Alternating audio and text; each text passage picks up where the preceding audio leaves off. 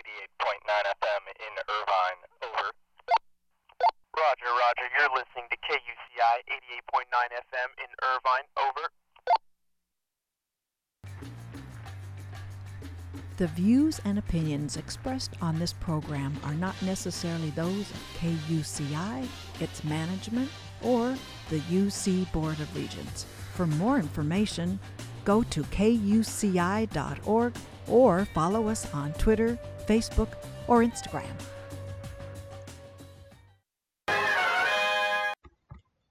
Hello and good morning. My name is Dinah, and you're listening to Thought Bubbles on KUCI 88.9 FM in Irvine, a show where I discuss superheroes and the latest comic book news.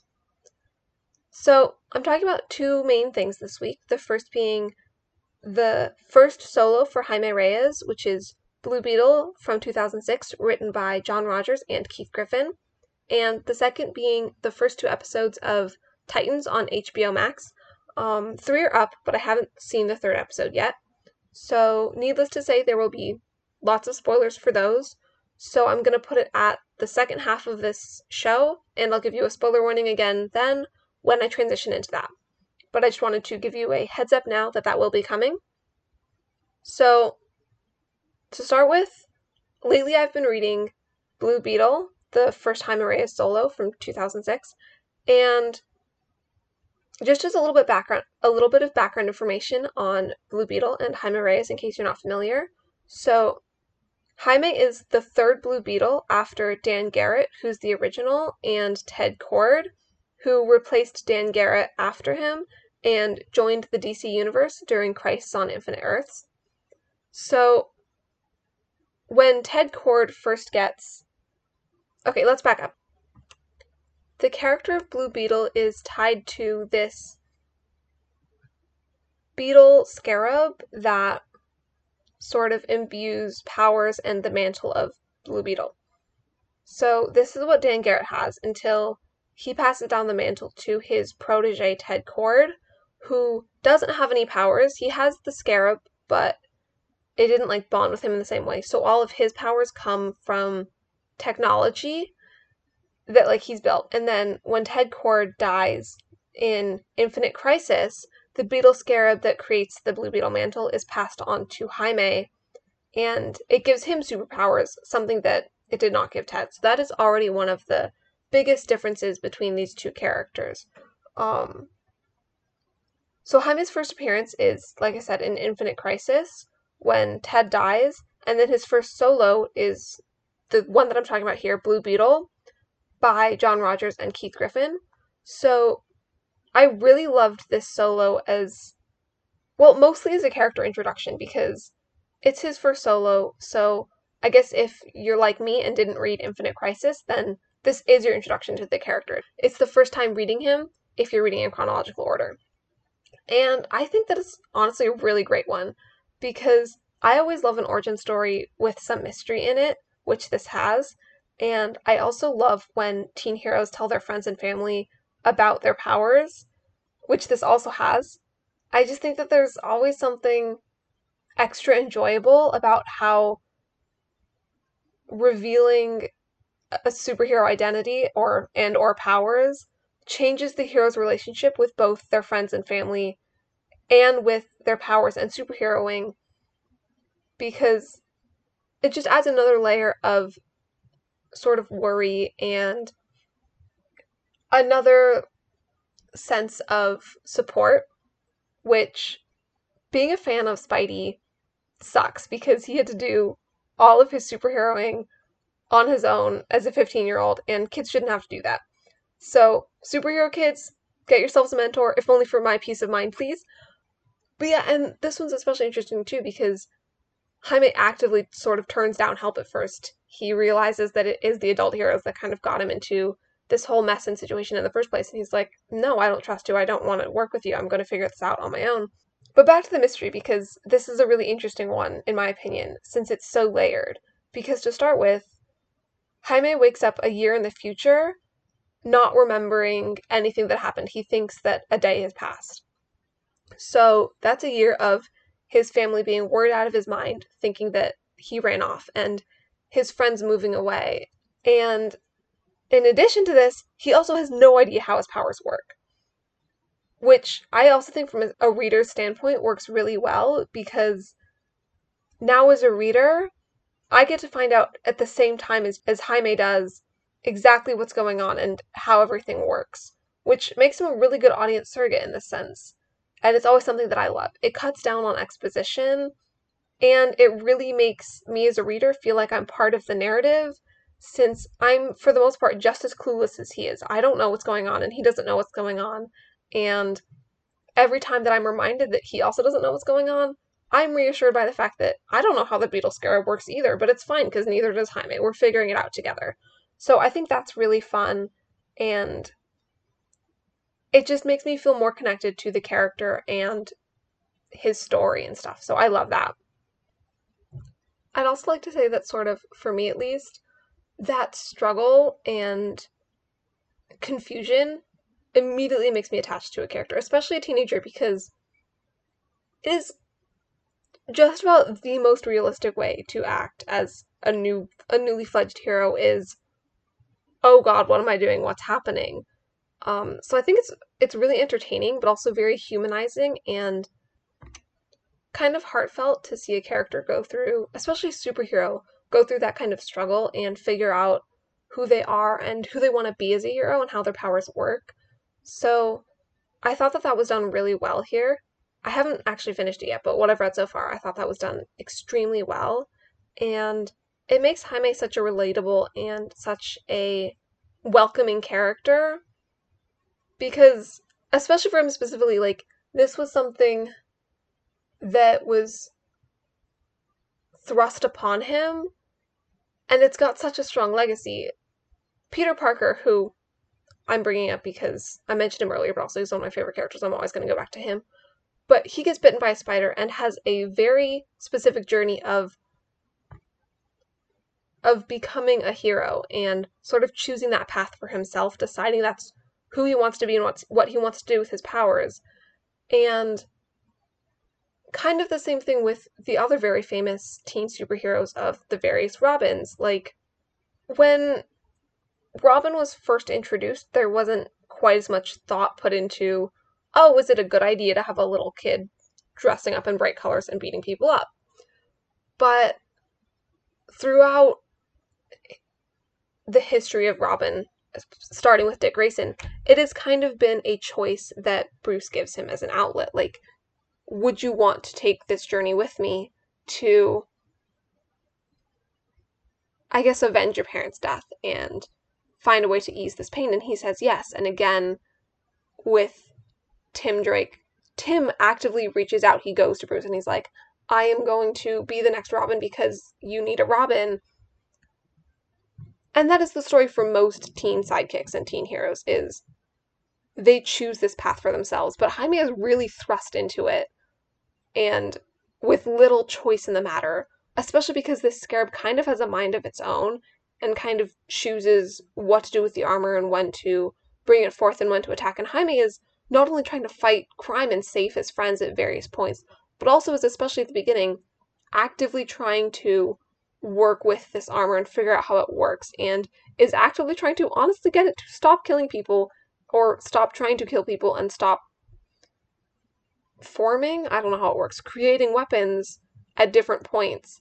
So it's a really interesting, I think, origin because of that, and a really interesting way of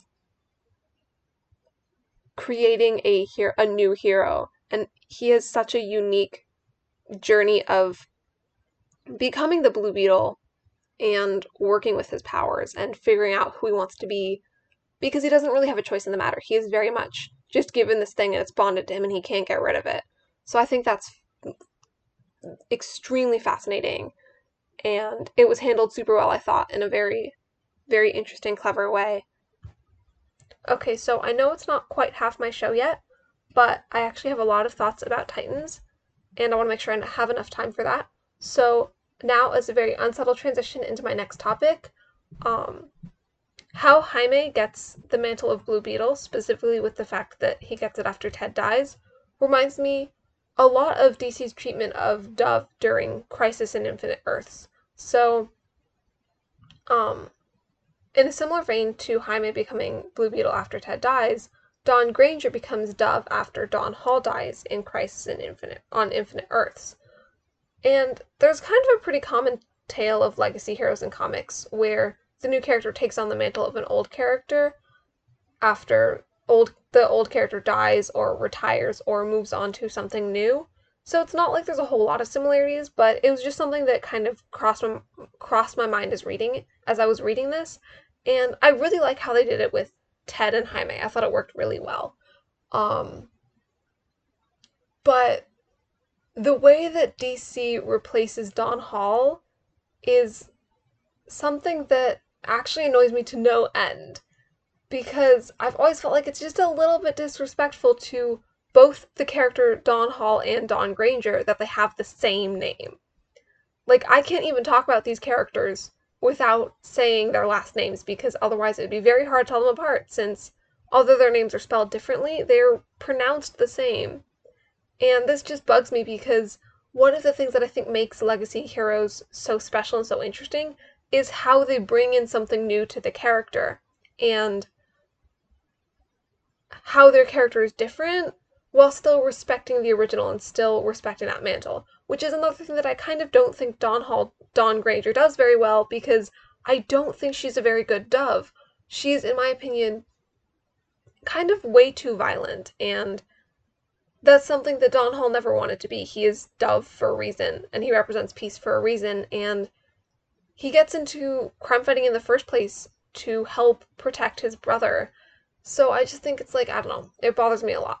But even more than that is, and here's my unsubtle transition into Titans, is how Titans handled the characters of Hawk and Dove. Because when we first meet Hawk and Dove in the Titans, it is Dawn Granger Dove and Hank Hall Hawk. Which, that's fine. But when they do introduce in a flashback Dawn Hall, and we see the origin here, first of all, Dawn Hall is also very violent in this, which kind of bugs me because, again, not at all who Dawn Hall is supposed to be. But even more than that is the fact that they literally kill him by having him hit by a bus. This is never something I'm going to be over. It is so disrespectful, and I hate it so much, because in DC Comics, Dawn dies saving the world in Crisis on Infinite Earths. And in the Titans TV show, they hit him with a bus. I will never ever be over this. It is super annoying to me. I will never forgive them. But now moving into the actually spoilery part of the new Titans season, I've only seen the first 2 episodes, but episodes 1 and 2 of season 3, which, again, spoilers ahead, spoilers incoming. So we've known for a while that they were going to be pursuing the Red Hood storyline in Titans. What I did not expect when starting the first episode was that they literally jump into this immediately. The first 5 episodes of the first episode of season 3 encompass pretty much the entirety of a Death in the Family storyline, except with none of the components of a Death in the Family storyline, because it is literally just Jason getting killed by the Joker immediately. And I have no problem with that in most cases, because I understand that Titans has a lot of stuff they want to put in their season, and they don't really have a lot of time to focus on this one thing specifically, except for the fact that the way they do it leaves no anticipation and no suspense or emotion of any kind in my mind. It was literally so fast and emotionless, and we don't know anything about Joker in Titans. This is the first time we're hearing or seeing him at all. So there's nothing to, like, make us really find Jason going after Joker especially frightening or, like, upsetting and stressful, aside from the fact that we know from the comics who Joker is and how bad he is. So I thought this was done terribly, especially since I find that Jason's death in the comics is one of the most gut-wrenching storylines in DC Comics.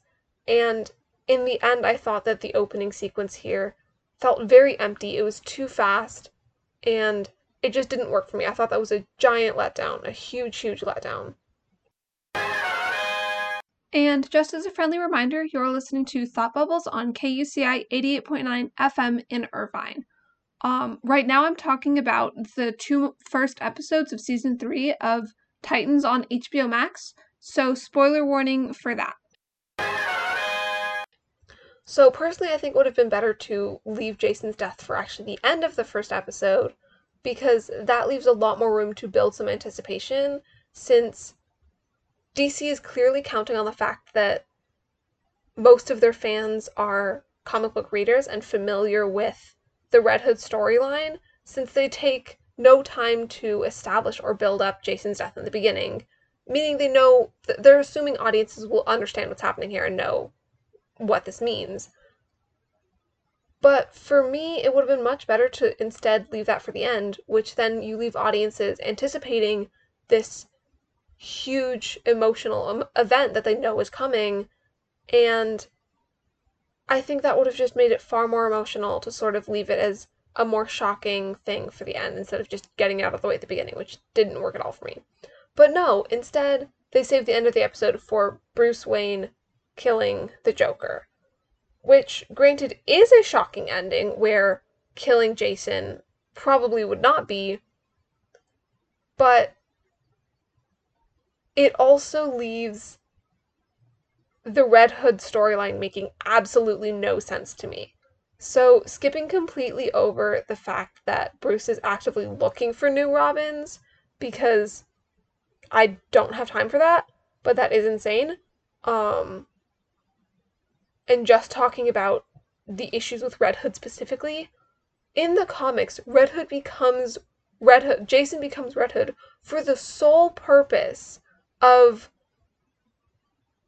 showing Bruce that you can kill your bad guys, your enemies, and sometimes it is the best and only course of action. He's trying to show Bruce, you can be Batman and kill people, especially the Joker. And also, he's trying to make a point to Bruce about, why didn't you avenge me? Why is Joker still alive, despite the fact that he killed me?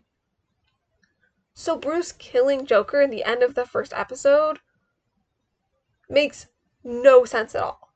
There is nowhere to go from here and still have the Red Hood be any version of the Red Hood that is known in the comics. It makes entirely zero sense. So it's baffling to me that they still do this storyline.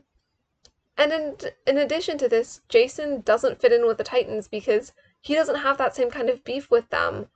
It's such a specific situation and so specifically tied to Jason and Bruce. And while I understand that this is a show about the Teen Titans and not about the Bat family, I just don't really understand at this point why the Red Hood story is being told,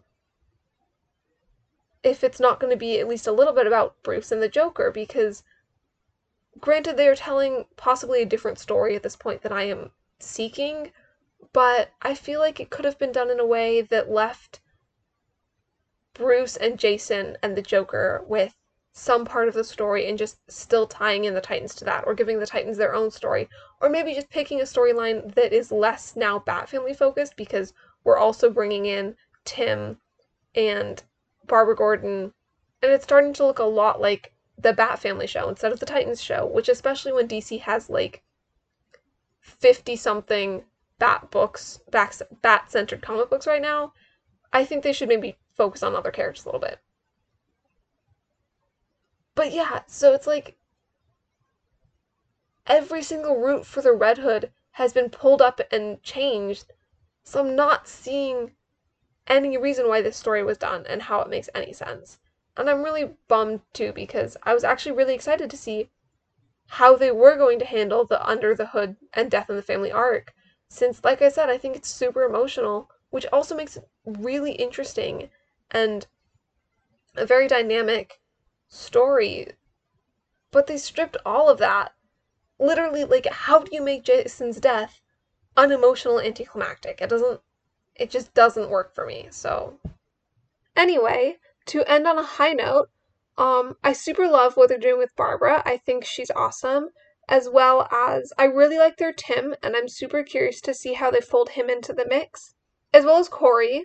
She looks incredible this season. I love her new outfit. I think it's awesome. I've said awesome like 10 times in the sentence, but I think it's awesome and super pretty. And I do have to say, I'm curious as to how she got her powers back, because her powers weren't working at the end of last season and then suddenly she has them, but that's okay because she's brilliant. So yeah, I'm actually largely enjoying everything except for what they did with Red Hood. Granted, I still haven't seen episode 3 or the rest of the episodes which aren't out yet. So there's still a chance that it will turn around and work out really well, and I'm hoping that's the case, but I have to say I'm actually not too optimistic of that. Now, with just a few minutes left, I wanted to talk about last night. Sam and I ranked Batman's Rogues Gallery by most to least interesting because, yes, this is how we spend our free time, and because I thought it was interesting, I wanted to share with you all what we thought about them. So I've brought Sam on to talk about that with me for the last bit of the show. So, first of all, I want to start by saying that this list was born because Joker is the most boring villain of all time and needs to stop taking front and center when there are so many more interesting characters. In my opinion, I think that the most pinnacle, absolute most interesting Batman Rogues Gallery villain is Mr. Freeze. Mr. Freeze is a good one. He's very underused. He's definitely underused, I agree. I don't know, there's just something about him that's like, I'm thinking sort of specifically in everywhere, I think, but particularly in like Batman the Animated Series. I think he's utilized so well.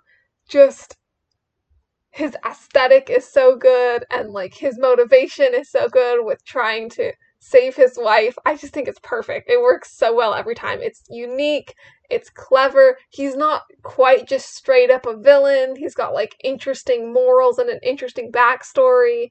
Yeah, I think he's the best one. Yeah, he's a really cool character. He is. He's cool. It's so cool. And then up there with him, I think, is like Two-Face, who again, just his backstory is also really interesting, and he's just got like such a great aesthetic to him.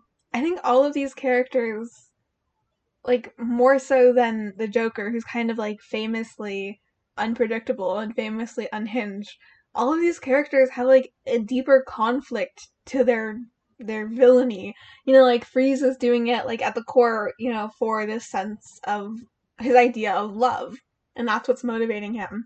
And like Two-Face, you have this really obvious theme of like justice and literally battling two halves of yourself, and someone who was Bruce's friend and is now Batman's enemy. And you know, like there's a great conflict because of what their motivations are, that I feel like makes the story so much more interesting, and they're not really utilized in that sense as much as I would like to see them.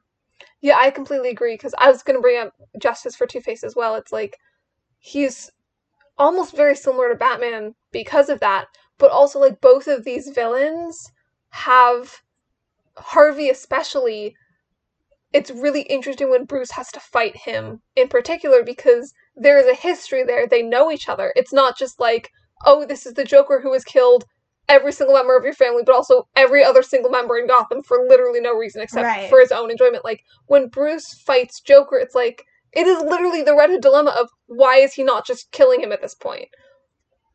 And with Two-Face, with Harvey, there's a really interesting conflict where Bruce doesn't want to hurt Harvey. He doesn't want to hurt Two-Face.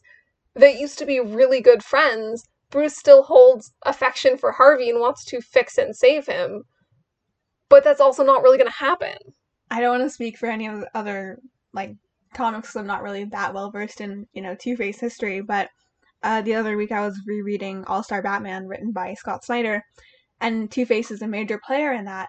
And again, I don't know how much this is the case for other stories, but Harvey knew that Bruce was Batman, and Two-Face didn't. And so you already have that, like, Bruce and Harvey know each other, but, like, if Harvey knows that Bruce is Batman as well, there's such a good conflict there of being friends and being enemies and being unable to control one side or the other. Yeah, it's like, it's almost star-crossed. It's so sweet. And then Joker's like, Bleh. I feel like Joker gets this rap for being like, oh, haha, he's so crazy. But he's almost like the most predictable just because I don't really feel a good sense of underlying motivation besides like, haha, gonna kill people. And we know that he's like motivated by Bruce and by Batman, and it's not back and forth that motivate. Like that's been pretty clear for like a pretty long time. I just don't find it that interesting. Not as much as if you have an external factor, or even a more emotional factor like Two-Face that also applies to it. I just think Joker falls kind of flat in that sense.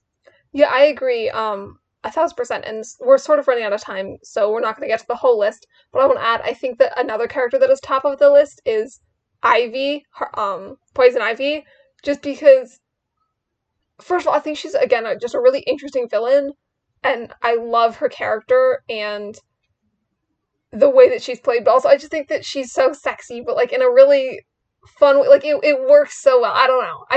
I love her. But again, there's another like external motivation which is driving her to villainy, but it's also like environmentalism and it's not just like haha gonna kill people, and she does kill people and doesn't really seem to feel that much remorse for it. But again, it's motivated by something that she's very passionate about, and that's why she goes to the lengths that she does, which I think is a really interesting storyline. Yeah, I'm passionate about environmentalism too. I support her. Yeah, she's allowed to do what she wants, actually. She can do what she wants. Okay, who's sort of like next here? In the current, I think specifically Catwoman run right now, they're kind of playing with an Ivy who's not Poison Ivy anymore, and she's different, and we don't really know what that means because she's been missing for a while. But that's going to be also an interesting. Now this is just going into like Sam's home for redeemed villains because I adopt them like crazy. But that's also going to be, we'll see how that's going to change her character because she's still, Ivy. But is she going to keep killing people to get what she wants, and how is that going to affect not her motivation, but maybe her actions? That's been fairly consistent over the past little while in comics. Which actually, very similarly, Jason is going through sort of that same kind of journey right now as he decides not to kill. I mean, he's almost killing for the opposite reasons, but just because I guess they're kind of on opposite sides of the quote-unquote war, and their motivations are a bit different, but he's also just recently decided to stop killing because it's sort of not working out the way he wants it to, in the fact that sort of I think as he put it, death has a tendency to ripple out to those who you don't want it to. Right, this is in the Urban Legends that just came out, which was one of the best, was the story Cheer? Yeah, in Cheer. Urban Legends, which is one of the best stories in Urban Legends, in my opinion. Same, I agree. As much as I love Tim almost coming out, I do think that Cheer was a stronger story overall. But, who would we say is next on the list just in these last couple minutes? We're probably going to have to cut this, though, because there's only like 2.5 minutes left. Yeah. Okay, so then sort of like below these top of Freeze, Two-Face, and Ivy is, in my opinion, in our opinion, we came up with this together. This is our definitive list. But, Selena, Court of Owls, and Talia, which the Court of Owls are... There's more to the list. Oh, never mind. And Selena, Court of Owls, Talia, Riddler, Calendar Man, and Clayface. Which this list is a little bit just the quirky villains that Sam and I are fond of. You have to explain Calendar Man for the people, because I left that up to you. I don't have any experience with him. I have very little experience with Calendar Man. I just love his shtick. I think it's so funny. His name is Julian Day, and he's a criminal who commits crimes only on holidays. It's hilarious, and I love it. That's the only reason he gets that place. But that is pretty much all the time that we have for today. So thanks, Sam, for tagging on at the end there, and thank you all for listening. I would super love to hear if you guys agree with us or disagree, or maybe who your underrated Batman Rogues Gallery villain is. So if you're interested in sharing your thoughts, you can do so on Instagram at thoughtbubbles.kuci. I'll also be posting updates on what I've been reading and what we'll be talking about next week, which is going to be a show a little bit different from what we've seen so far, since I am bringing on my entire family to talk about comics since they're the ones who got me into it. So look out for that next week. Same bat time, same bat channel.